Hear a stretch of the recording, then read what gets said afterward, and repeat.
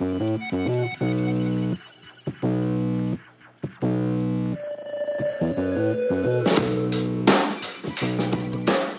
everyone. Straight to a birth. Yeah, that's how we start. How we all doing, people? I'm good, you? Yeah, not too bad. Sunday morning now. Yeah. It's not a boozy one. No. Are you hanging? I'm not It's actually too not bad, an easy one. but I've been on the piss about 3 weeks, so my body's kind of got used to it now. So I can't remember what time I got in last night, but I think it's probably about 10. I think something like that. But That's not late. yeah, but I've been drinking. I basically went to the gym. Oh, that's when I drank. and then I past went- you. Yeah, so I had 2 pints in the pub then. So whatever time that was. So you went to the gym? About 2:30. Nah, about 3:30. Half Bit 2, like half that. 3. Something like that. So you went to the gym? Yeah. And then left the gym, went to the pub? Straight away. It's my routine now. It's my routine. It's kind of like my plan. Basically, gym, pub, and then home. But then today I went gym, pub, home, straight out, back to pub in Sutton, to watch the Villa game, which was shit. Was it? Yeah. I don't really follow football, so I've got a clue. Don't matter. Shit anyway. I just got pissed up instead. Did you carry on drinking when you got in at 10 o'clock? I can't remember. But you feel a bit ropey now. I don't feel that bad, like I say. I think I've got used to it now. I'm turning into an alky. You mean turning? Yeah. That's the thing, though. It's easy to do because if you start really going for the booze, it's like if you're on holiday or something for 2 weeks, and then you have the first day, you have your fill, and the next day you can have a little bit more, and then the third day more and more, and then the tolerance gets better, doesn't it? Yeah. And next thing you know, you're having to drink vast quantities just to keep yourself going. Yeah, that's why all-inclusive holidays are good. Yeah. Because they encourage that type of behaviour. Well, that's what it is. They really it? do. When they say, free booze from like 10 a.m. to 10 at night, you know what I mean? How can that not be, encouraging you to drink? It's a slippery slope. What they should do is go, you're allowed, like, I don't know, some sort of stamp, you're allowed 2 drinks every 2 hours. No.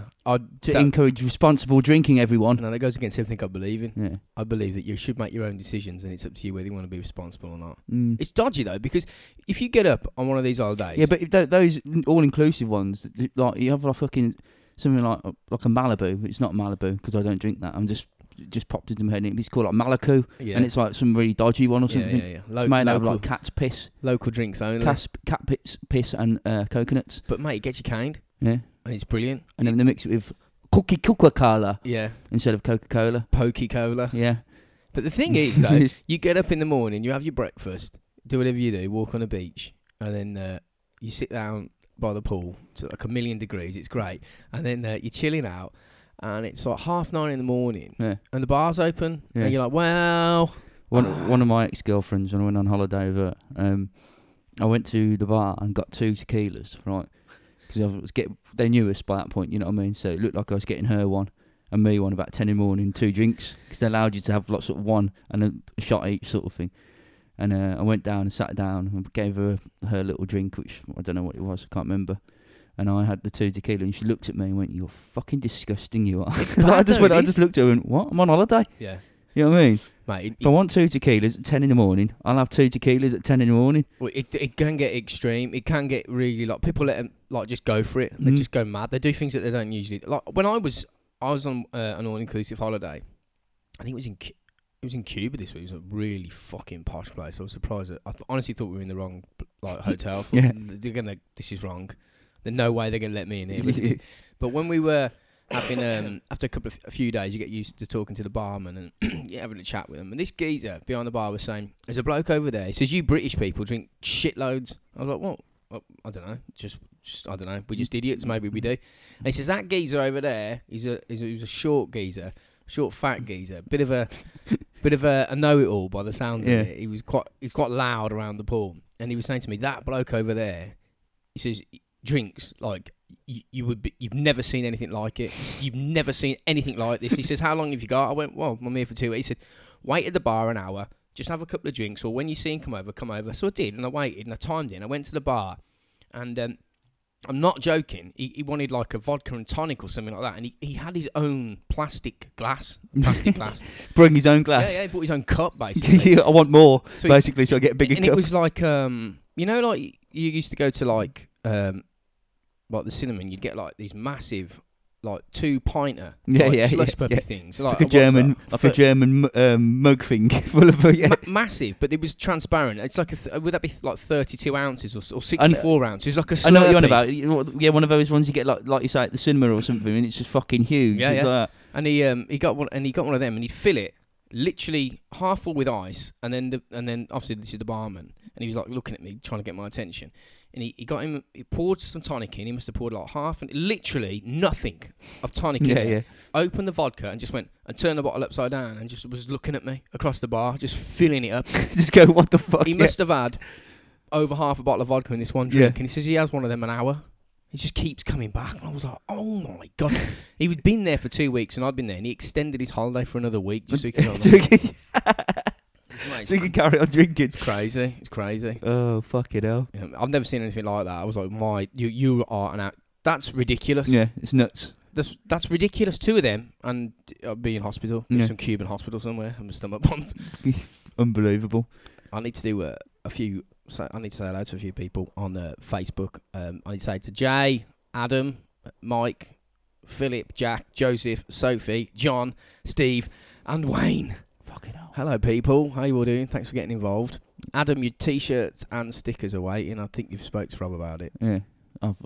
When you messaged me, I was on the piss, so I couldn't really sort it out. Probably sent you a message back about random autocorrects. That's what you usually do. Yeah, I'm good at that. I'm good at the drunk texting. I'm very good at that.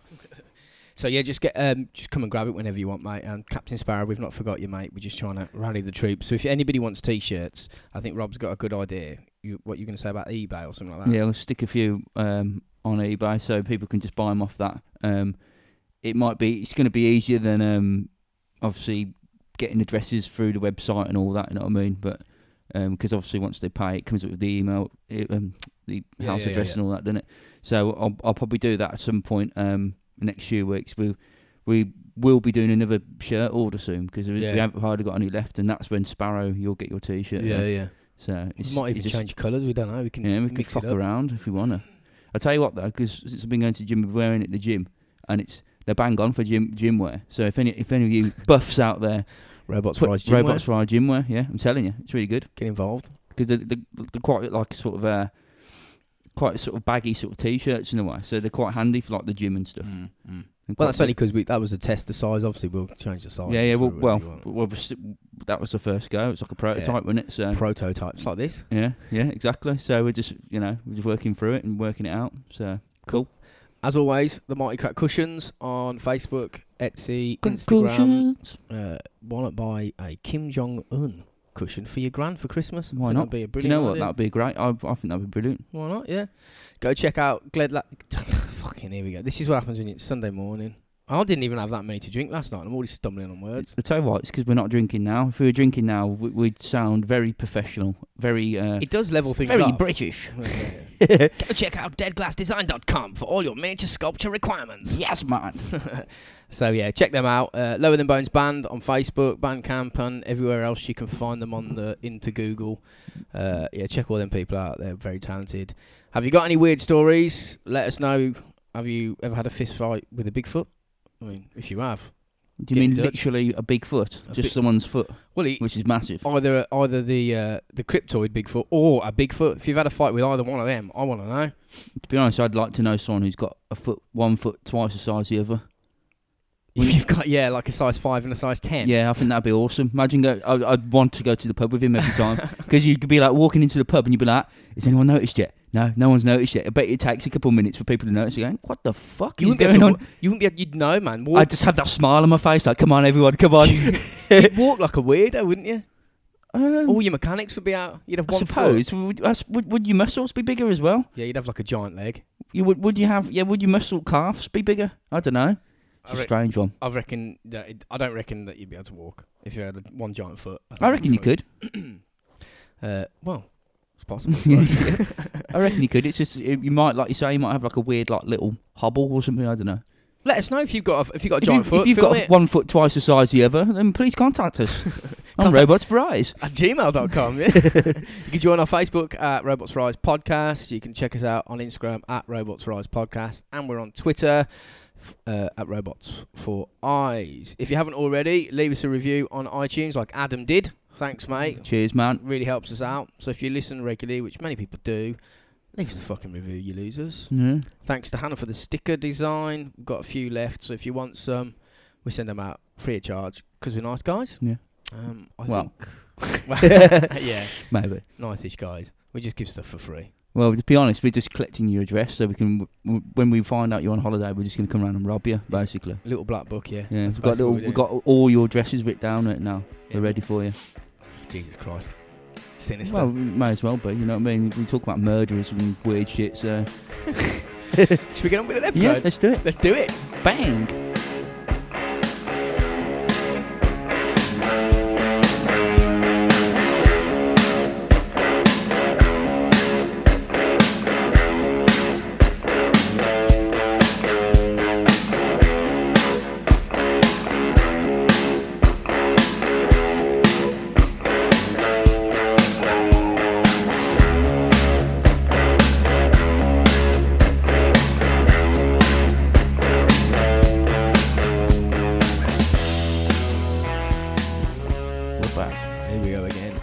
So today, if you haven't already realised, which you probably have because you've seen the episode title, that's why you downloaded it, but we're going to have a look at the death of Dr. David Kelly.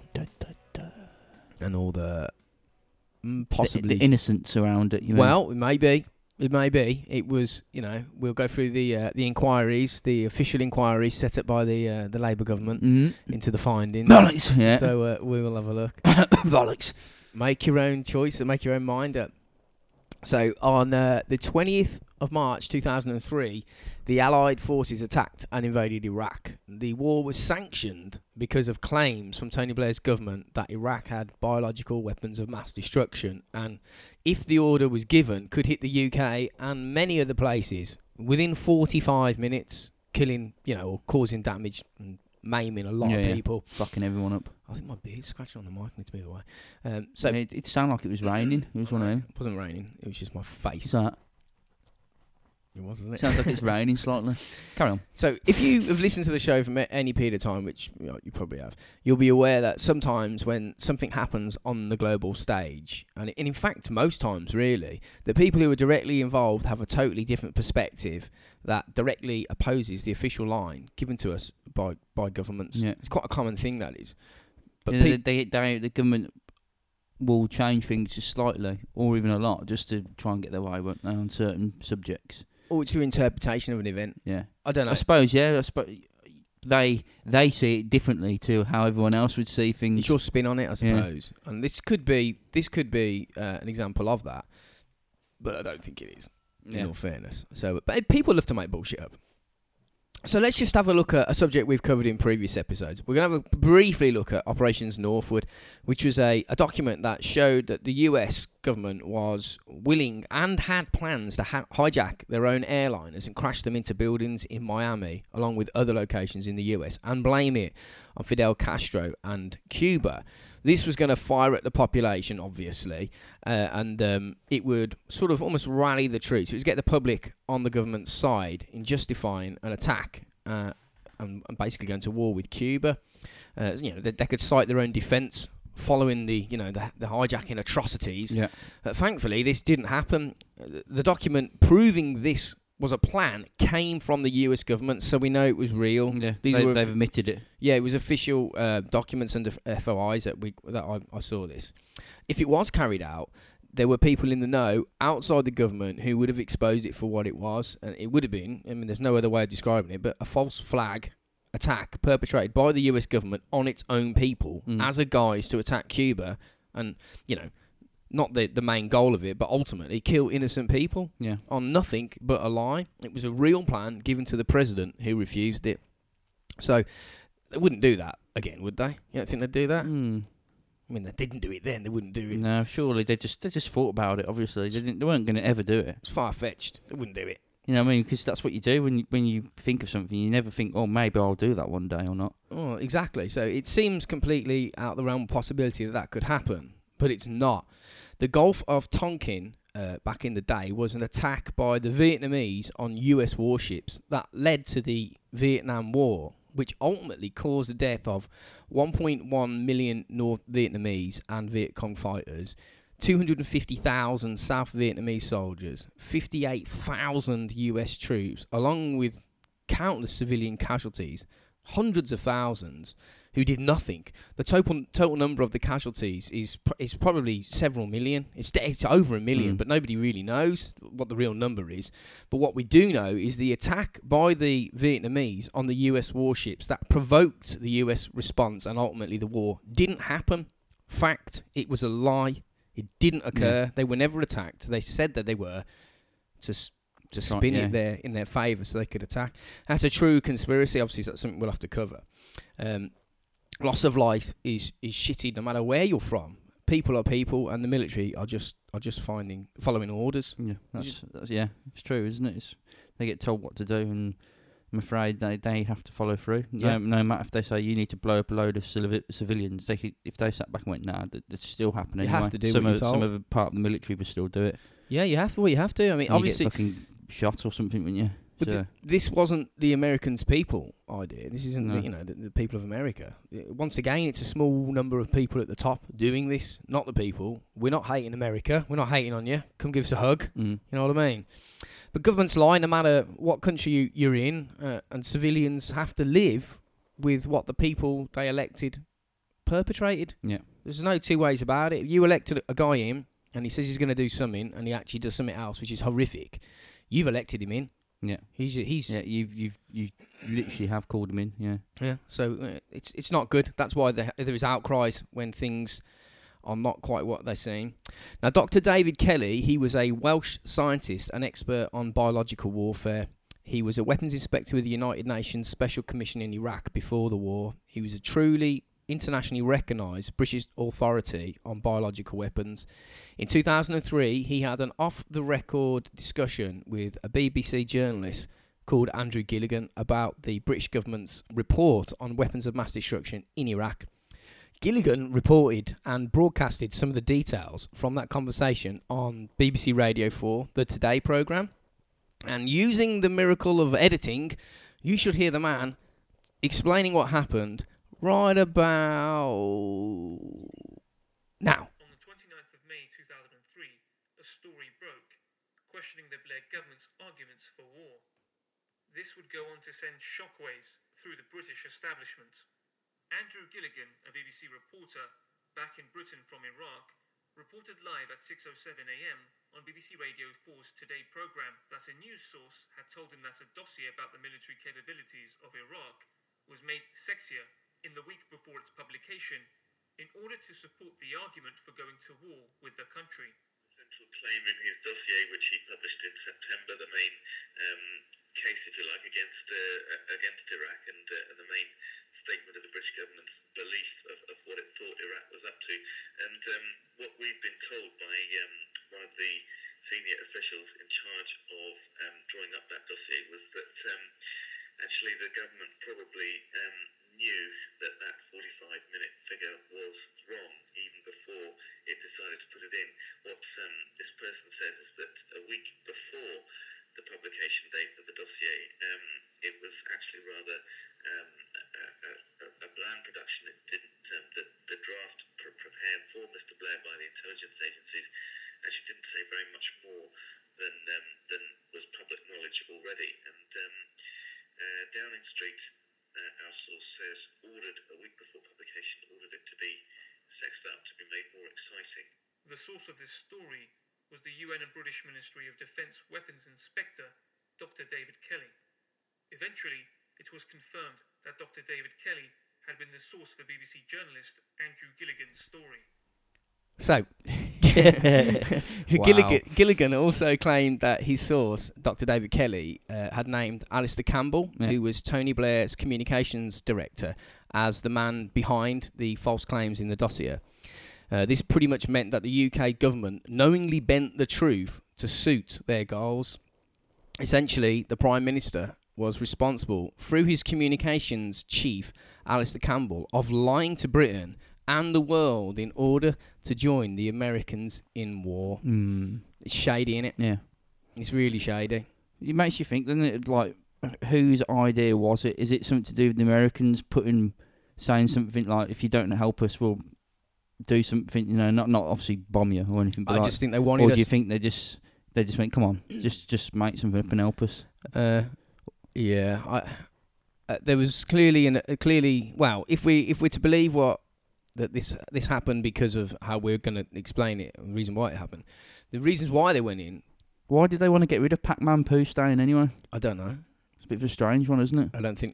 I know he was a bit of a tyrant, but like he didn't really like we're gonna say, he was not really much of a threat to anyone else, and a few people would. He was just a cunt to his own people, wasn't he? But yeah. There's a lot of people like that in all these countries. So why aren't we going in and fucking him over as well? Well, because it's all bollocks. That's why he was a cunt, and but the country, more importantly, the country and the population of Iraq had a country that operated, a stable country. You know, yeah, he had it under his thumb, didn't they? In a way. Yeah, it was a better place then under him than it is now.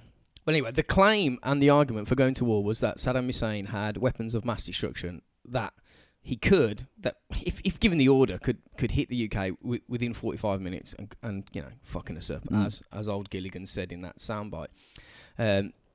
Dr. David Kelly said that the report was sexed up. In other words, he was saying that they are lying to justify a reason for invading Iraq. Whatever the true reason is, this isn't it. This isn't the reason why we got to do it. He said it had been exaggerated and tailored to meet their military goals. Now, Kelly's name was made public by the MOD, and it was reported that he was Gilligan's source of information regarding these claims. And because of this, he was called to appear on the 15th of July 2003 at a Parliamentary Foreign Affairs Select Committee that was set up to investigate the issues that the journalist Andrew Gilligan had reported, because this is some serious shit. Yeah. This is big time. Yeah, this is serious shit. They got an expert saying that your government's lying. Yeah. About it. So and then the government go, well, come and explain. But we're already at war at this point. Yeah. So Kelly was put under immense pressure and questioned at length about what he said. This, like we're saying, this is serious shit. A war claim to be, justified. Claimed to be justified on really a lie. He'd rattled the establishment properly because he'd exposed it. It's important to remember that even though he was under heavy scrutiny at the time, he was smiling and even cracked a few jokes during the questioning. If David Kelly, an expert in these fields, was telling the truth about the report being fabricated, as well as other experts were doing, the war that was raging at the time could amount to a criminal act, a war crime. 2 days after the Foreign Affairs Select Committee questioning, he was found dead, slumped against the base of a tree after apparently taking his own life whilst out on a walk on the 17th of July 2003. He'd slit his left wrist. He was an employee of the MOD at the time. So what do you think about that straight off the bat? Well, there's no reason for him to do it because he's basically said he was going to expose it and talk about it. Why would you say that and then top yourself? Yeah. Do you know what I mean? You just wouldn't say anything at all, would you? You know what I mean? If you know what I mean, it's convenient. Yeah, it's convenient for the MOD, yeah. Yeah, it was clearly a thorn in their side at this point. They're thinking, please shut the fuck up. We'd do anything for you to shut the fuck up. Maybe they did. But well, it sounds like they did, to be honest. Well, obviously, we'll go into more details in a bit. And, we'll just report the details as they were found. And you got to make up your own mind. Yeah. But it is compelling. So at this point, we usually go into the early life details of whoever we're talking about, but it's not really needed in this case. No. But I've got some information here on his education because it just shows how much of an esteemed guy that he actually was. He was an educated man. He had a doctorate in microbiology from Oxford University for a thesis titled "The Replication of Some Iridescent Virus Cells in Small Cultures." No, right, okay. What the fuck's all that about? You know what I mean? In 1984, he joined the civil service, working in what is now Porton Down as a head of the Defence Microbiology Division. Porton Down is a military science installation. They make or investigate many things amongst biological and chemical weapons. They test stuff on animals. They actually grow weed. Yeah. And because this is Robots for Lives, we've got to mention this one. They have at the installation, apparently they've housed alien bodies and recovered UFO craft. Fuck. So it's one of them places, you know what I mean? It's a secret, shady place, or maybe not, depending on what you want to believe. But he worked there. So after leaving Porton Down, he became an advisor to the MOD. He was involved in investigations into the Soviet violation of the 1972 Biological and Chemical Weapons Convention. He was a senior member of the inspection team that was sent out to the USSR to investigate our friends, the trustworthy Soviets. Back in USSR. Yeah. Back in the USSR. You don't know how lucky you are. Yeah, you don't know how lucky you are. I bet they did. What do you think of that, Ben? Could we be in your band? Yeah, come on, Ben. Can we do that bit of hardcore metal or whatever into it? It's not a bad tune, that, is it? Back in the USSR. That's it, yeah. Do a death metal version. Yeah, that might be quite good. So he was like our go-to guy in these areas. We were sending him around the world, and he was an authority. He had a very specialised area of expertise in very specific areas and installations. He had top-secret passes. He's just our guy, basically. He was knowledgeable and a sought-after person regarding bioweapons. He was an absolute authority, and people regarded him as one of the most distinguished arms inspectors in the Western world. So, due to his experience, he was selected to be a United Nations weapons inspector in the 1990s after the first Iraq war. He wasn't confined to the office or lab. He actually visited Iraq 37 times, and because of his work in this field and other areas, he actually got nominated for the Nobel Peace Prize. Okay. So this is the type of person we're talking about here. He's not a fucking bullshitter. No, he's a learned, esteemed guy. Yeah. A Nobel Peace Prize is that the highest accolade? I think it's got to be up there, isn't it? It's going to be. It probably is. I would say it probably is the highest accolade. So this is the guy we're talking about here. Yeah. A guy nominated for the Nobel Peace Prize. A doctor of various crazy subjects, and a scientist, an all-round decent guy. He was made as well. He was also, other than being nominated for that, he was made a companion of the Order of St. Michael and St. George in 1996. Now that apparently is a group used to honour individuals who have gone above and beyond in relation to like Commonwealth or foreign nations. It's a very high honour. He was never a member of the intelligence services, but MI6 would regularly ask him for his opinion on Iraq and other issues that they thought he could help with. He was a religious man, but he picked a faith that, well, I'll explain. It was called the Baha'i faith. It's essentially an independent religion that teaches the essential worth of all religions, and the equality of all people. So it sounds a bit like a Buddhist religion, but it's not. It's just embrace everybody. Everyone's got a right to believe what they want. Let's just all be friendly. He's a decent and honourable man, pursuing peace at all costs over war. And as a scientist, facts and truths were held at the highest level. He valued human life and speaking the truth so much that it actually may have got him killed. So he's a good guy.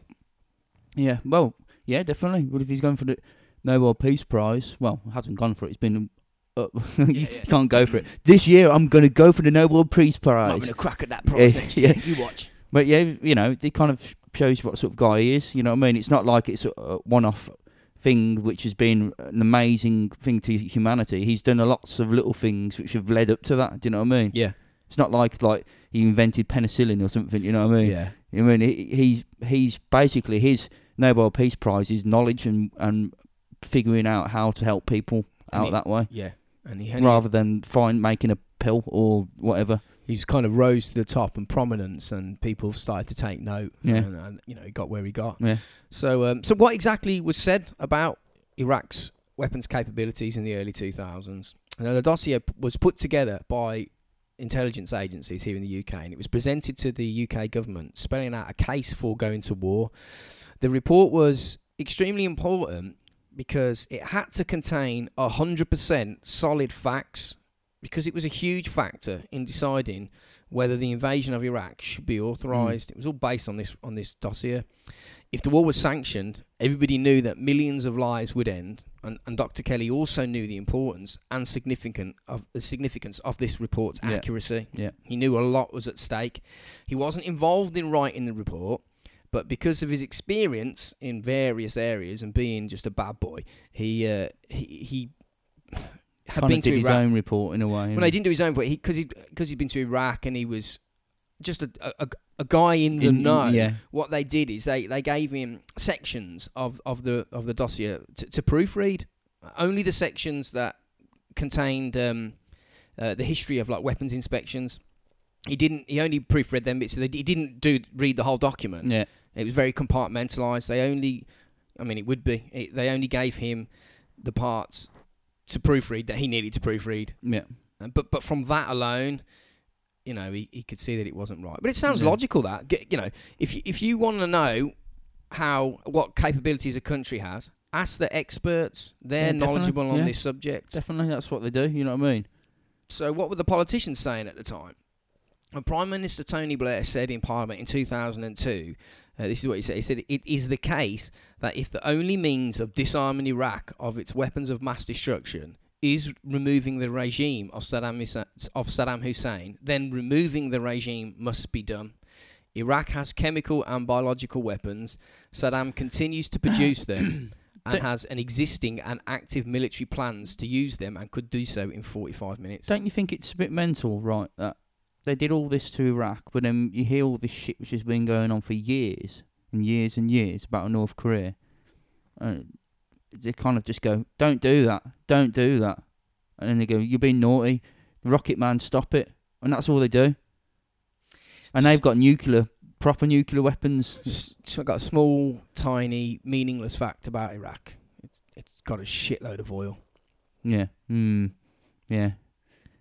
Yeah, North Korea don't, does it? It's probably got fucking coal. I think coal is their main extraction, if you know what I mean. Main export. Yeah, that's the word I was looking for. Well, Extraction is the same, I suppose. Yeah. Digging out. Could dig out the ground. Yeah. Yeah, well, Iraq's got a lot of oil. Colin Powell, who was the US Secretary of State at the time, said that Iraq was in direct material breach of weapons agreements and was violating UN policy. It was also putting itself in serious danger. He said there will be consequences. Meanwhile, MPs in the UK were pointing out that Iraq doesn't have weapons of mass destruction in the traditional sense because they have no delivery system. And also, the bioweapons agents that they did have back in the day were sold to them by the United States in the 1980s. And the UK government actually sanctioned the construction of biological and chemical weapons ammunitions in Iraq. So it sounds like they were being eyed up for quite some time. Yeah. We gave them stuff and we sanctioned stuff. Yeah. And now we're having a go at them for allegedly having stuff that we gave them. It's bollocks. It's ridiculous, isn't it? When you the look at world's it. mental. I mean, you hear things, you know, but the Taliban and stuff. They've got like our guns. You know what I mean? We've sold it to And Pakistan ISIS, or whatever, yeah. and then they've sold it on, or we've sold it direct to them. You're thinking, what the? What's going You on? know what I mean? And they're doing it while it's happening. It's not like they sold Yeah. a load before it all kicked off. Yeah, They yeah. do it while it's happening. So why was it so urgent that the UK and the USA, among other allied forces, should take military action disarming Iraq of a military capacity that they've had for 20 years and in fact we helped make? Why was it so urgent all of a sudden to get rid of it? It's fucking nuts, isn't it? The thing is, we thought they had, because we gave them stuff, we assumed that they'd had it still. That wasn't necessarily the case, because Iraq, prior to the war, was doing absolutely nothing that would provoke a response. And in fact, they were letting weapons inspectors into the country. Dr. David Kelly was one of them. Yeah. The Iraqis were being cooperative with the UN, much to the annoyance of the UK and the US. It seemed Iraq could do nothing to stop our plan of invasion, which, by the way, appears to have been drafted out as far back as 1996 after the First War by various people in America, Dick Cheney amongst others. Yeah. Hans Blix, head of the... Hans Brick. Go on. Kim Jong-un. Yeah. Rob Rob is a fan of Team America. Team America. Oh, no, not Hans Briggs. Hans Brix. Didn't he feed him to... No, it was... He fed him to some sharks in there or Was it something. Blix that got fed to the sharks Yeah. in Team America? Because the bricks Bricks, whatever. He goes, yeah, we're really angry. We're gonna write you a letter of complaint. It's like, that's what they do, isn't it? We're not going to do anything. Basically, yeah, we ain't doing fuck all. You're killing people. We're going to send you a letter to ask you to stop. Yeah. I really think that's going to work. It's ridiculous, isn't it? So yeah, Hans Blix, the head of the UN's weapons inspections team, said that they found no evidence of weapons of mass destruction during the inspection visits in Iraq, and he actually said that the intel sources given the UK and the US information were poor and incorrect. He went on record saying that the UK was exaggerating the claims to justify the invasion. The head of the United Nations weapons inspections said that. Now, if that doesn't raise alarms, nothing will. I mean, who are you going to listen to? Fucking The head of the organisation that you're sending in to find them is saying, you guys are making this up. it's fucking mental, isn't it? You guys are making it up, man. The thing is, it did raise alarms. It did. People were up in arms about it. Yeah. But old Tony Blair, he was apparently having none of it. I mean, in effect, Because he's a cunt. seems like that. If this is correct, it might be wrong. It might be exactly as Blair said. Who knows? I'm only saying that because I don't want to get shot. Because he's a cunt. I mean, in effect, the UK and the US sent UN weapons experts into the inspection sites because they are the experts. And when they reported back that there was nothing there mounting to any type of threat, the governments were still pushing for war. Now, that's what caused the public outcry at the time. The experts are saying, it's cool, man, don't attack, leave them alone. Yeah. Yet the war machine was fucking marching on.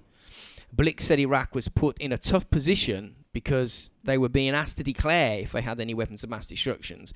He said they didn't declare any because they didn't have any. Yeah. That's why they Well, were... but how can you declare something you don't have? Well, yeah, they said that's why they were agreeing and being compliant with the UN. Yeah. That they probably thought that after the weapons guys found fuck all, the UK and the US would accept the findings and leave the country alone. Yeah. That's what they were hoping. I mean, what is the other option for Iraq? Admit that you've got weapons that you don't have.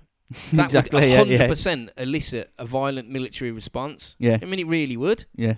Definitely. Yeah. They were sort of stuck when you look at it. They were Fucking kind of mental. fucked. They were already staring down the barrel of a gun when we were lining them up properly. They were fucked no matter what they did. They pinned all of their hope on letting the weapons inspectors do their job properly and be as transparent as they could. Hans Blix said after the war that after sending in 250,000 troops, they found nothing. How strange! I find that that's. It's I don't know what the best word to describe it. It's kind of insulting to them because they've been fisted. It's insulting to the people of Iraq. That's what I mean. Yeah. It's insulting to our military guys who are following orders. Yeah. It's just they've been absolutely fisted. You know what I mean? They've been told to go in through a lie, basically. It's shocking. So they can do what they want. Yeah, it's shocking. It really is. I mean, it really opened my eyes. I knew a little bit, but after doing some research, I was like, I mean, if this is correct, you fuckers. Yeah. It's outrageous. But it's emerged since that Blair had already agreed to commit the UK to the Iraq war. That was in 2002. All the troops, because he's already said it at this point. He's already said to Bush, we're with you. And like in 2003, David Kelly and others are saying, bullshit. Yeah. Hans Blix is saying bullshit, and all this truth was getting in the way of Tony Blair's agenda. So essentially, the Iraq dossier was in effect a fraudulent report endorsed by Downing Street and the UK government. That's terrifying. Yeah. Well, why is it? It makes you think, though, doesn't it, as well? Not just for that situation, but if it's a fraudulent document that they've made themselves, how many have they made for anything else? You know, it could be to do with businesses. It could be with, I don't know, weapons, like, for themselves. It could be documents on bombs that they have. Oh, we've only got 2 of them. We really got fucking 50. And everyone seems to just go, okay, they're British, it's okay. Well, it's like they were trying to get rid of him. They were trying to invade because he had weapons of mass destruction. Yet we've got nukes and we've got weapons, and we're attacking him on a lie. Yeah, exactly. Yeah, and we've got weapons, and we just wanted him out, didn't we? We just wanted him out, and like you say, there's a boatload of oil. In fact, there's a good fact about the oil that you were talking about earlier on. George Bush Senior, the first, when they did the first Gulf War, made them sign a treaty, right, that they cannot move or ship any of their oil out of their country. Isn't that funny? Really? And Is that yeah, what- yeah, you that's really true. did that? Yeah, basically part of the deal was you can't sell oil. Keep it You've just there. got to keep it. And then fucking 30 years down the line or whatever it is, fucking his son's in. Oh, what was that, Dad? And you say, we're oil tycoons. You say they've got to hold it, and there's shitloads there. Yeah. World leaders, man. Wankers, aren't they? It's not the people. It's Defi- not people. It's just the few at the top. It just seems to be as well that it's more like a family business being a leader, even in democracy. When you look at with America, you got obviously George Bush Jr., George Bush Senior, right? And you got fair enough. Hillary Clinton didn't get it, but she was going for it. It was just trying to keep it in the family. It's one of them things. Well, I suppose once you've got power of that, I can guarantee in the future that one of Donald Trump's sons will be going for it. probably. I wouldn't be surprised. What I mean, I if had you, a dream he got killed the other day. I'm not saying whether that's good or bad. It was a complete accident as well. He just got mashed up. Did he? Yeah. In a car crash, he got mashed up. If He this was happens, going along like the fucking the Diana thing, but oh right, yeah. well, it was a genuine car crash and he died. If this happens, they're coming after you now. Yeah, They're gonna think you've done it. You remote viewed it. yeah, fuck it up. Psychic Rob seeing to the future. But it is absolutely unbelievable when you think about it. All those troops that died, many civilians, children and babies, people on all sides. Some people estimate that 1 million people died in this conflict on what amounts to basically a lie. Mm. It's awful. So you can see why Dr. David Kelly spoke to Gilligan about the report. It was all bollocks. So after the war, the Iraq inquiry, Blair was asked why he did it, really. He said that he believed he was right. He said, I believed I was right and the intel was right. Well, fuck you, mate. Believing you're correct is not enough when approximately 1 million people have been killed. You should exhaust every single peaceful avenue you've got before dropping bombs. Yeah. But you didn't. He said that he believed beyond any doubt that the intelligence was correct. Now, the response from the questioning panel in the Iraq inquiry was, okay, it was beyond your doubt, but is it beyond everyone's doubt? And apparently he just stumped him. He's like, well, no, it's not beyond everyone's doubt. Yeah. But it's beyond mine, and I'm the guy in charge. Yeah, yeah. Well, fuck you, mate. I don't care. The wankers, aren't they? Okay, so we painted a picture of what it was like at the time. Lots of pulling and pushing from all sides. And then Kelly was questioned by the MPs. And 2 days later, he was found dead. Now, the theory is quite obvious that he was killed to silence him and possibly make an example to anyone else thinking of doing the same thing. I mean, Dr. Kelly was really in the public eye at this point. You know, he was in the press, on the news, he was talked about everywhere. And the last thing the government needed after starting a war was a shitloads of weapons inspectors and experts going public with information showing that the war was fucking up the whole country. Yeah, based on a fabrication. It's it would have led to war crimes. This is serious That's stuff. probably why, though. You know, because Blair, he needs to get done for war crimes. He does, and I think everyone knows it. Everyone knows it. Now they do. And he seems to be like because he's got so much fucking money and he does all. What's that fucking bollocks with him becoming Asia's fucking peace man? What he was straight after. What a cunt. He was the Middle East peace envoy. Yeah, there you go. It's fucking outrageous. How angry would you be if you were like people from Iraq and you heard that? You'd be like, what the fuck? Yeah. About 10 minutes ago, he was coming in bombing the fuck out of us. Yeah, and now he's the peace envoy. Killing our leader. And now he's the peace envoy. After the whole region is how could he take that job? Money, because I think... I also heard a few things about that. The reason why he took it is because he's the CEO on a load of boards. Of course, mate. Phone companies, banks and all that, right? There was one, I can't remember what company it was, some phone company, and he managed to get between Gaza and Israel, right, which haven't had phone lines between each other for so long.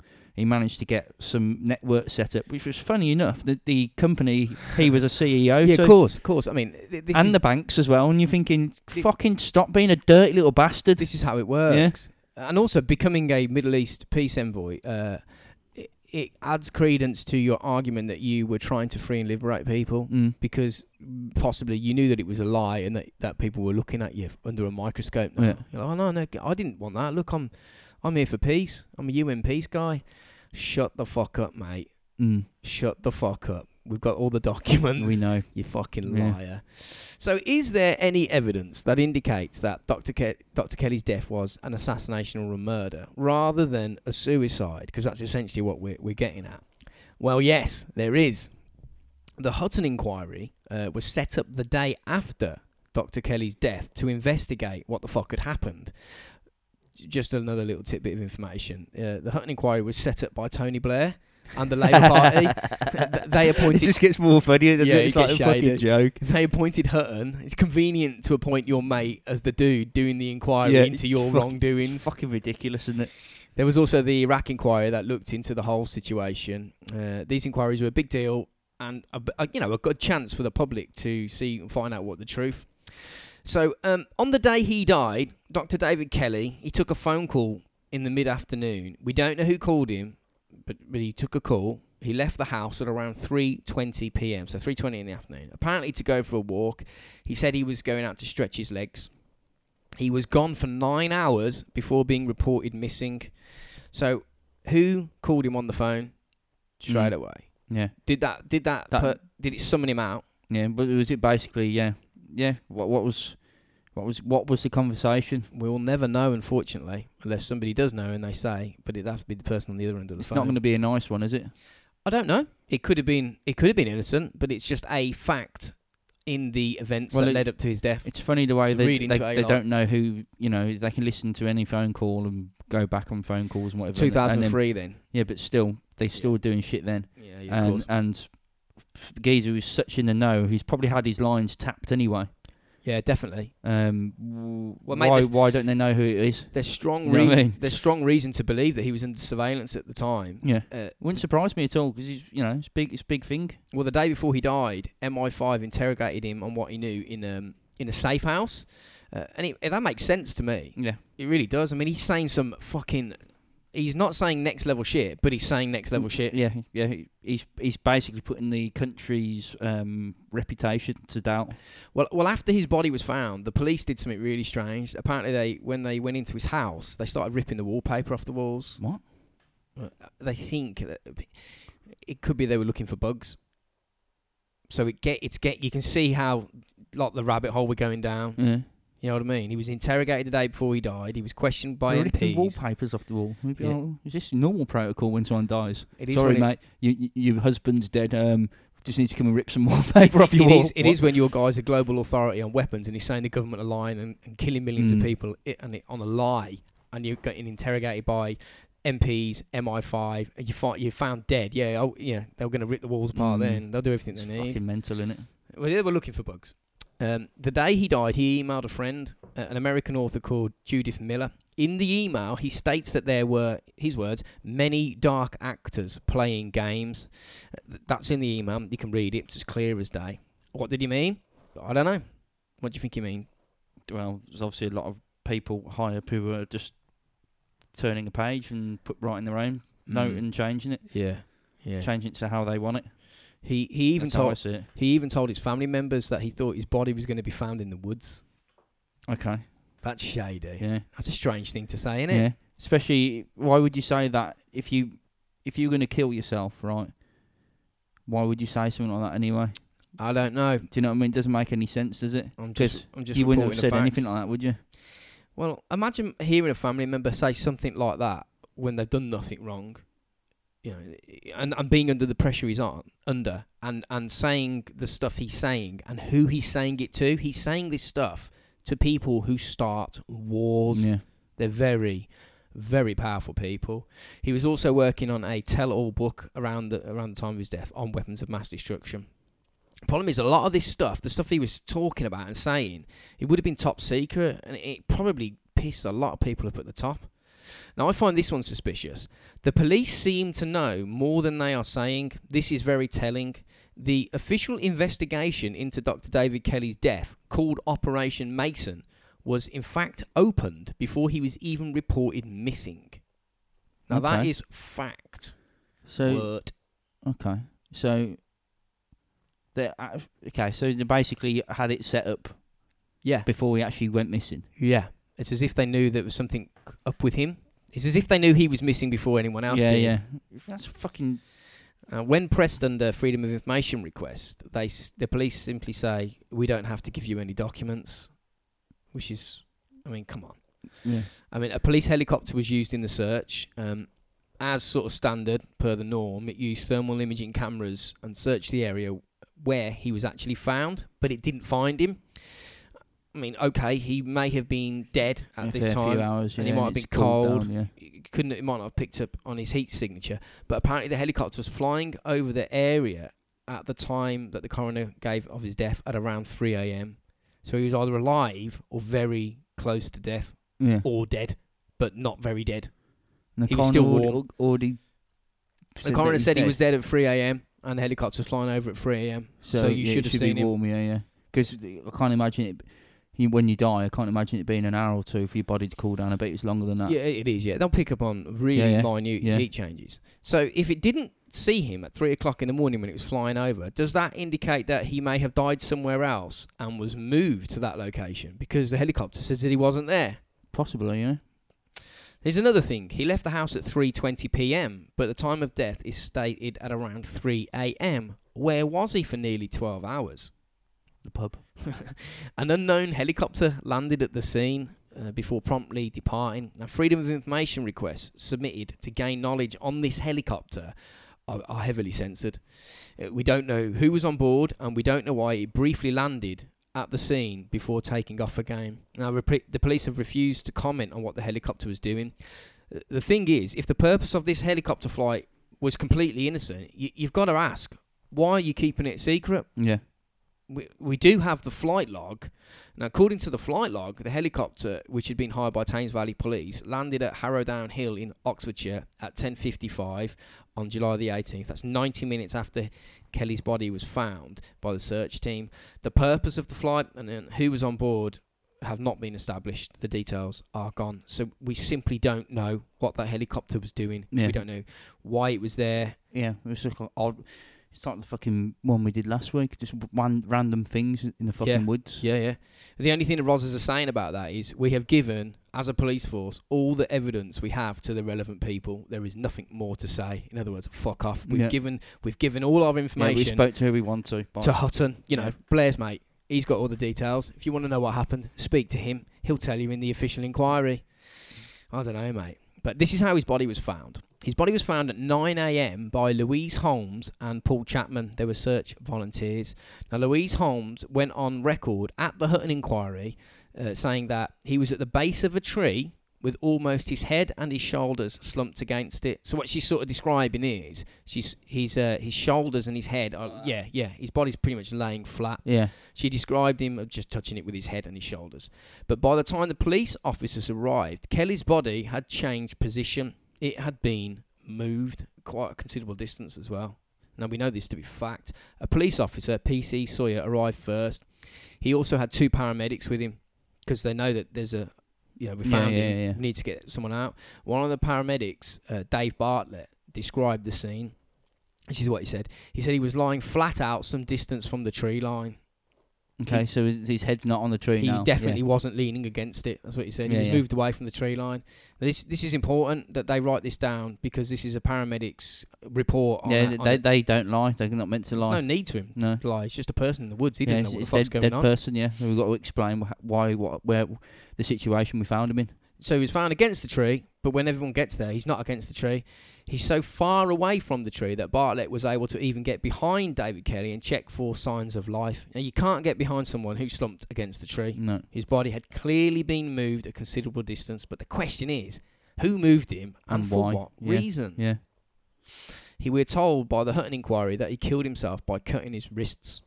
The pathologist who carried out the post-mortem tests on Dr. David Kelly stated that he'd only cut one blood vessel in his wrist. Apparently, the arteries in the wrist are very thin.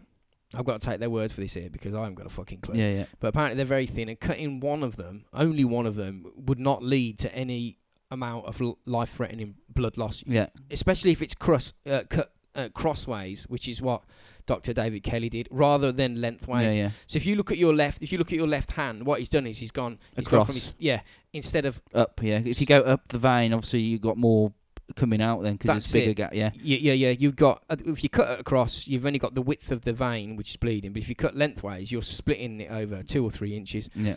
That's the way that people bleed out.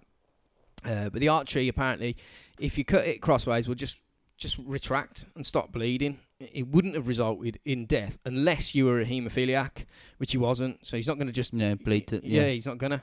A number of doctors wrote letters to various outlets following the suicide verdict, and one stated that he'd never seen a death occur from the wounds reported in the inquiry, and that the inquiry's findings and injuries would not result in a fatality. Right. He says you can't die from that unless something really untoward is happening. Yeah, unless you've like you say haemophiliac or something, which he wasn't. So yeah, a wrist expert, Dr. Bill McQuillan, he's dealt with many hundreds of injuries, on arms and wrists. He said, "I have never seen a single death from somebody cutting an artery in this way."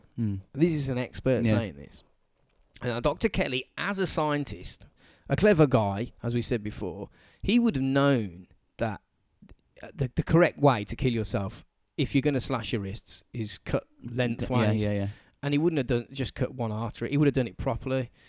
Another thing about suicide by cutting your wrist is you die from blood loss. Apparently, you have to lose approximately 50% of your blood. That equates to about 5 pints of blood. That's a lot. Imagine seeing that, doing that, and seeing that, and just waiting for it. Well, yeah, but horrible that would. This is where it gets shady. The pathologist said that Dr. Kelly's body was showing signs of livor mortis, LIVOR, livor liver mortis. This occurs after death, when your heart stops beating. Now, without gravity pumping your blood around your body, without your heart pumping blood around your body, gravity will take. Your blood's a liquid. Yeah, it just pull it down to the lowest points of your body. Gravity will pull it down. Your arse on your fucking legs and your lower back or whatever. It'll just start to go like a weird bruisey purpley colour. But that does not happen if you've lost half of your blood. But yet the pathologist reported that it was there. Another thing that's not easy to explain is if we are believed he bled out, as per the findings, there should be approximately 5 pints of blood around the area, on or around his body. Now, the search teams who found him didn't even notice that he'd cut his wrist. These are in the reports. We didn't even know he'd cut his wrist. He was just lying there. One of the paramedics, Dave Bartley, we mentioned earlier, he said in the medical report that there was very little blood around his body. He said, "I've seen more blood at a nosebleed than I saw there." Vanessa Hunt, the other paramedic on the scene, said there was a small patch of blood on his right knee, but no artery bleeding.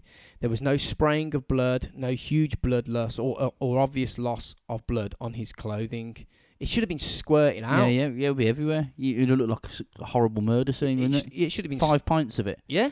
Don't matter if it's got grass around you or anything. You're going to go, what? You're going to see it all still. It's half a bucket of blood. Yeah, your first thing you're going to do, if you turned up to that, you're going to go, fuck me, what's happened here? Where's the wound? And if they didn't even notice it, you know what I mean?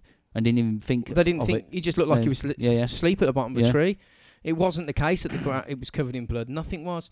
The paramedics who attended the scene were so confused by the inquiry's findings that they went to the press. They actually just went, fuck this. Yeah, we're going to, This ain't right. Yeah, something dodgy going on. That was not the scene of a suicide by wrist cutting.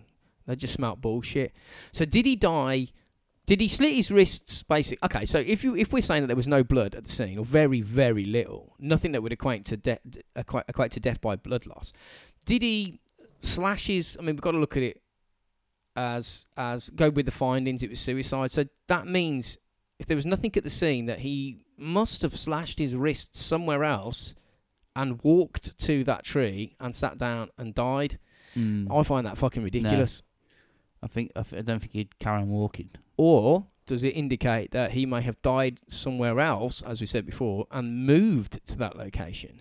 Did that helicopter that landed in the field that no one knows fuck all about, but yet clearly saw, did that have anything to do with it? It might do, yeah. Didn't think about that. Yeah, exactly. It gets shady. This shit wasn't sort of being reported. That, it was mystery helicopters landing in feet. I mean, come on, man. It's like they've done him somewhere else completely and just put him there. Well, it fits. If they're saying there was no blood, and yet he's lost half his blood, then he didn't lose it where he died. And if he's under surveillance and he did actually say, I'm just going out for a walk, Yeah. they're going up. We know he's going out for a walk. This is the time to do him. A couple of days after, you know what I mean? Yeah, I mean, that's what I mean. What was that call about? What was that phone call? Yeah. Was it Summoning? a spoof? A summoning? Was it a spoof call to get him out of the house Could have been. so they could do it? You know what I mean? We are told as well as cutting his wrists, he also took an overdose. More specifically, he apparently swallowed 29 half-inch long coproximal painkillers. His wife was taking him for arthritis, I believe. They found the empty pill packets at the scene. Now, tests were carried out on his body, obviously, and it showed that less than one coproximal tablet was found in his stomach, which is nowhere near, nowhere near a fatal dose. Now, friends have come forward saying that he wasn't a fan of taking pills, to the point that he wouldn't even take it for headache medication. Yeah. He just wasn't a fan of it. Also, the police report stated that half a litre bottle of water was found next to his body, completely untouched. Now, how the fuck can you swallow 29 half-inch long pills without using water? Yeah. You could swallow 5, maybe. You could get half-inch, maybe 5. Nearly 30. No way. An interesting side note is his mother also killed herself when she was 20 years old from an overdose. According to family members, they said it's unlikely, knowing how much this affected him, that he would do the same. A friend even asked him if he'd ever contemplated suicide, and his response, this is what he said. He said, "Good God, no, I could never imagine doing that. I would never do it." Just a bit shady, isn't it? Yeah. Another interesting tidbit of info is that Kelly had fractured his left elbow that year and was having difficulty cutting food due to mobility issues. And experts say it's unlikely that he would have been able to cut. The knife was blunt as well. It's unlikely that he'd been able to cut his wrist with a blunt knife. Now, I don't know about that. If you're going to kill yourself and you've got adrenaline pumping through your body, knowing that your life is about to end, whether you've got an arm that hurts a little bit or not, yeah, I don't think is you inconsequential. notice, You'll just go through it. You're about to die. Yeah. You want to know die and you're about to die. The adrenaline is pumping. The autopsy report at the inquiry also revealed that there were scuffs, cuts, and abrasions on various parts of Dr. Kelly's body. Was he staggering around? This is what the implication is. Was he staggering around before slumping against the tree, or are the abrasions sign of a struggle? Yeah, like they've grabbed him. Was he fighting for his life? These findings, bizarrely, were not discussed fully at the Hutton inquiry. Weird, that is. So, if you cut your... I don't know. If you're going to cut your wrist, I would imagine that you're just going to sit down and do it. But I'm not in that frame of mind, so I don't know. It's unlikely that you'd do it and then just carry on walking around, falling over. You just sit down, wouldn't you, and do it, and then that'll be it. You just sit there and go, right, come on in, take me, cruel world, wouldn't you? That's what you'd be like, would you? And if you were walking around, falling over and scratching your knees, as stated was the reason for the abrasions, where's all the blood from the bleeding out? Yeah, well, there'd be a path. If it's meant to be 5 pints of it, and he cut himself and walked along, it'd be like a path. Yeah, it would be. Especially cutting through an artery, it comes out you like a fucking... Yeah, but it like pours a out. hose pipe. It's literally being pumped out of your body by your heart. Yeah. That's why it's dangerous. So they did another odd thing. It was the inquiry, the Hutton inquiry, immediately shut down the coroner's inquest, which is a fucking bizarre thing for an inquiry to do, which has been set up for the sole purpose of investigating it. To shut it down. We don't want you to research this anymore. Yeah, Stop looking into it. We're in charge. The Hutton inquiry did some really odd things, like not calling the police officer who was head of the investigation. Why would you do that? Yeah. Why wouldn't you call? The main man, yeah. He would think he'd feature a lot. He'd be probably one of the first people to be called. Also, Lord Hutton didn't ask or press many questions into the mysterious helicopter's flight log being so heavily edited. Yeah. He didn't really care about that. Obviously. Fine. Because it happens all the time, mate, that's why. And he also failed to question why no fingerprints were recovered from David Kelly's knife, the suicide knife, and the pack of pills that apparently he took with him, all from a mobile phone that was next to his body, and the bottle of water. They all had nothing on them, no fingerprints, zero. How can a man who's just going off into the woods to kill himself with his phone, a packet of pills, a mobile phone, a knife, Yeah. How could he use them and not have any evidence? Not have any fingerprints on them, leave them by his body completely clean? You're not wiping things down. And also, he's cut his wrist and there's no blood. It doesn't make sense. Really doesn't make sense. Well, maybe in the police eyes that it was clearly a suicide and they didn't bother taking prints. Well, no, you don't. I think they'd still do, especially with someone who's so in the paper and so, up there at the moment in the whole of the UK. He was probably the most talked about thing. You know what I mean? Yeah, he was at the time. There's no doubt that if in my case, if I was in charge of that and I didn't know anything of this shit was going on, and I found Dr. David Kelly dead, I'd be like, right, let's shut the whole area down. We're going to do everything We're going to do every test we can because this man is highly important at the moment, and he's dead, and he's dead. You know what I mean? 2 days after speaking to the guys that he's dead now. You know what I mean? So you would do as much as you can to find out what actually happened. Exactly. No matter if he killed himself or not. You know what I mean? Shut the area down. Yeah, you would. Lockdown. Well, if he killed himself, how did family members report his state of mind? They say that he just wasn't suicidal. But that's common with suicides. People that kill themselves. I mean, there are some instances. That's true. Sometimes you hear people that, you're such a nice person. Wasn't expecting laughed it. all the time, always a smile on his face, and then... Yep. Can happen. He sent emails the day he died, and one of them was a reply to a friend who was asking him, obviously knowing how much stress he was under, asking him how he was. He sent this the day he died. He said, many thanks for your thoughts. It's been difficult, and hopefully it will all blow over by the end of the week, and I can travel back to Baghdad and get on with the real work. Yeah, so he's thinking ahead, like about carrying on working and stuff. And he's not not next why week. Would you mention that if you know what I mean? If you're thinking, do you know what? Because he would have known at that point if he was going to kill himself that he was going to kill himself. Yeah. He'd go, yeah, it's all right. Don't worry. You know what I mean? That's probably all he would have said. He wouldn't have said going on about that. So when all was said and done, the Hutton inquiry cleared the government of all wrongdoing. They didn't do anything wrong. The British public really didn't believe the verdict that Lord Hutton came to, and they criticised it from everywhere. The British press had their go, the news, everybody was having a go. Several newspapers judged the report to be so uncritical of the government, they actually accused Hutton of participating in an establishment whitewash, in a lie. They said, mate, that's so one-sided. You're clearly working for them. Yeah. Are you nuts? What about this helicopter? Yeah. What about no fucking fingerprints? What about the lack of blood? No blood, yeah. Listen to the experts who was there, There's the only paramedics. one pill in the stomach, which wouldn't have killed him. You know what I mean? It's fucking nuts, isn't it? Yeah. I mean, I'm not really surprised at that verdict. I suppose that's what you get when the inquiry into a death is set up by the people who are believed to have done it. Turkeys ain't going to vote for Christmas, are they? No, that's right. Yeah. It could be that they just got their guy in. You know what I mean? Yeah. Who can we get in? Yeah. Fucking hell, Tom, you've killed someone. Get Rob in, he'll be right. He won't he'll smooth over this. I'll get away with it. Just you watch. It's fucking dodgy as fuck, isn't it? Well, the Hutton inquiry concluded that this is the official conclusion. They said that he died after cutting his arteries in his wrist. He had taken an overdose of painkillers, and he also had heart disease, which left his arteries significantly narrowed. Thus, said experts, less blood loss may have killed the scientist than needed to kill a healthier man. How convenient. Yeah, it's funny that is, isn't it? Could be the truth. Could be, but there seems to be a lot of different things going on, doesn't there? Which makes you think, hang on, this is a bit funny.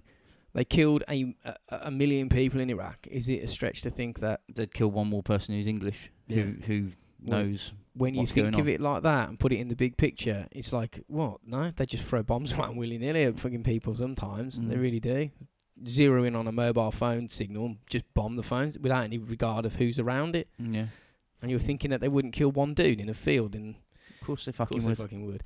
Andrew Gilligan totally agreed with the verdict, which is unsurprising. I mean, if you let Kelly's name out and he ended up dead, I suppose you better keep your mouth shut and toe the line. Or maybe he simply agreed and said, he did kill himself. Maybe you believe the verdict. Well, smelling lies coming from the government, the Iraq inquiry was set up. Now, that was it's also referred to as the Chilcot inquiry, after Sir John Chilcot. It was a public inquiry into the nation's role in the Iraq War. The inquiry was announced in 2009 by everyone's favourite Prime Minister, Gordon Brown, and it was published in 2016. Now, Sir John Chilcot announced that the report's publication He said the findings basically came out 7 years after the inquiry was announced. It took that long. The documents stated that Saddam Hussein did not pose any urgent threat to the British interests. The intelligence regarding weapons of mass destruction was presented with unwarranted uncertainty, and that peaceful alternatives to war had not been exhausted, that the UK and the United States had undermined the authority of the United Nations Security Council, and that the process of identifying the legal basis for war was far from satisfactory, and the war in 2003 was unnecessary. Now that is what they found out, so it's unnecessary. So who's responsible? You're saying that it didn't need to happen, but it did. Tony Blair had deliberately bent the truth. They deceive the nation. That's Chilcott's words, not ours. That's the inquiry. Because they were saying about trying to get him done, weren't they? And then something propped up again, like not too long ago actually. And they just went, "Oh, we can't do him." Yeah, that was he's God. You know what I mean? It's just like, what? He's chief on our side. You can't do that. Just let him go. Bollocks. It's a piss take that the Iraq inquiry said these damning things. The funny thing is, when he's dead, that's when they'll go, yeah, we should have done him for war crimes. Yeah, it's a bit fucking late now. Yeah, what about them people that died? Yeah, it's a bit fucking late now, isn't it? You know what I mean? Who are you going to do? No one? Well, he should. I mean, it does. It's probably enough to warrant a trial, but instead, what happened? Instead of going to court, Tony Blair became the Middle East peace envoy. Are you taking the absolute piss? Proper piss take, that is. Proper. You know what I mean? If I was in his boots and done something dodgy, right, in Iraq and all that, the last thing I would do as a job would be that one. Yeah. I'd be like, that might be pushing it. Well, it makes you look good, though, doesn't it? Well, yeah, but it looks like you're pushing too far to me. It looks like you're trying too hard. Do you know what I mean? It's like Ted Bundy being like a rape counsellor. Yeah. What? Yeah, exactly. Yeah. It's crazy. So with Iraqi forces destroyed, we had open access to weapons facilities. We could literally just walk in unaided, and inspectors found nothing that would indicate a 45-minute claim was factual, in essence confirming what Kelly had said. In fact, we found that it was pure fabrication designed to deceive the public and was a lie to justify the invasion that would ultimately leave the country totally destroyed and possibly millions dead. The entire region was a mess and is totally destabilised even to this day. The removal of Saddam effectively allowed ISIS to form. It was a clusterfuck, and Tony Blair became Middle East peace envoy. And if that's not taking the piss, I don't know what is. No. So under Saddam, the country operated, businesses were open, roads were good, infrastructure was in place, hospitals were functioning. After we freed and liberated the people of Iraq and the country were completely fucked. We wrecked the place and left it in tatters. You can't claim that it's anything other than fucked. The people, well, as far as we're concerned, the people are free now. There you go, you're free. Yeah. We've won. But the thing is, you got all these insurgent things propping up there, and it's really fucking dodgy, isn't it? We've got to live with ISIS. Yeah.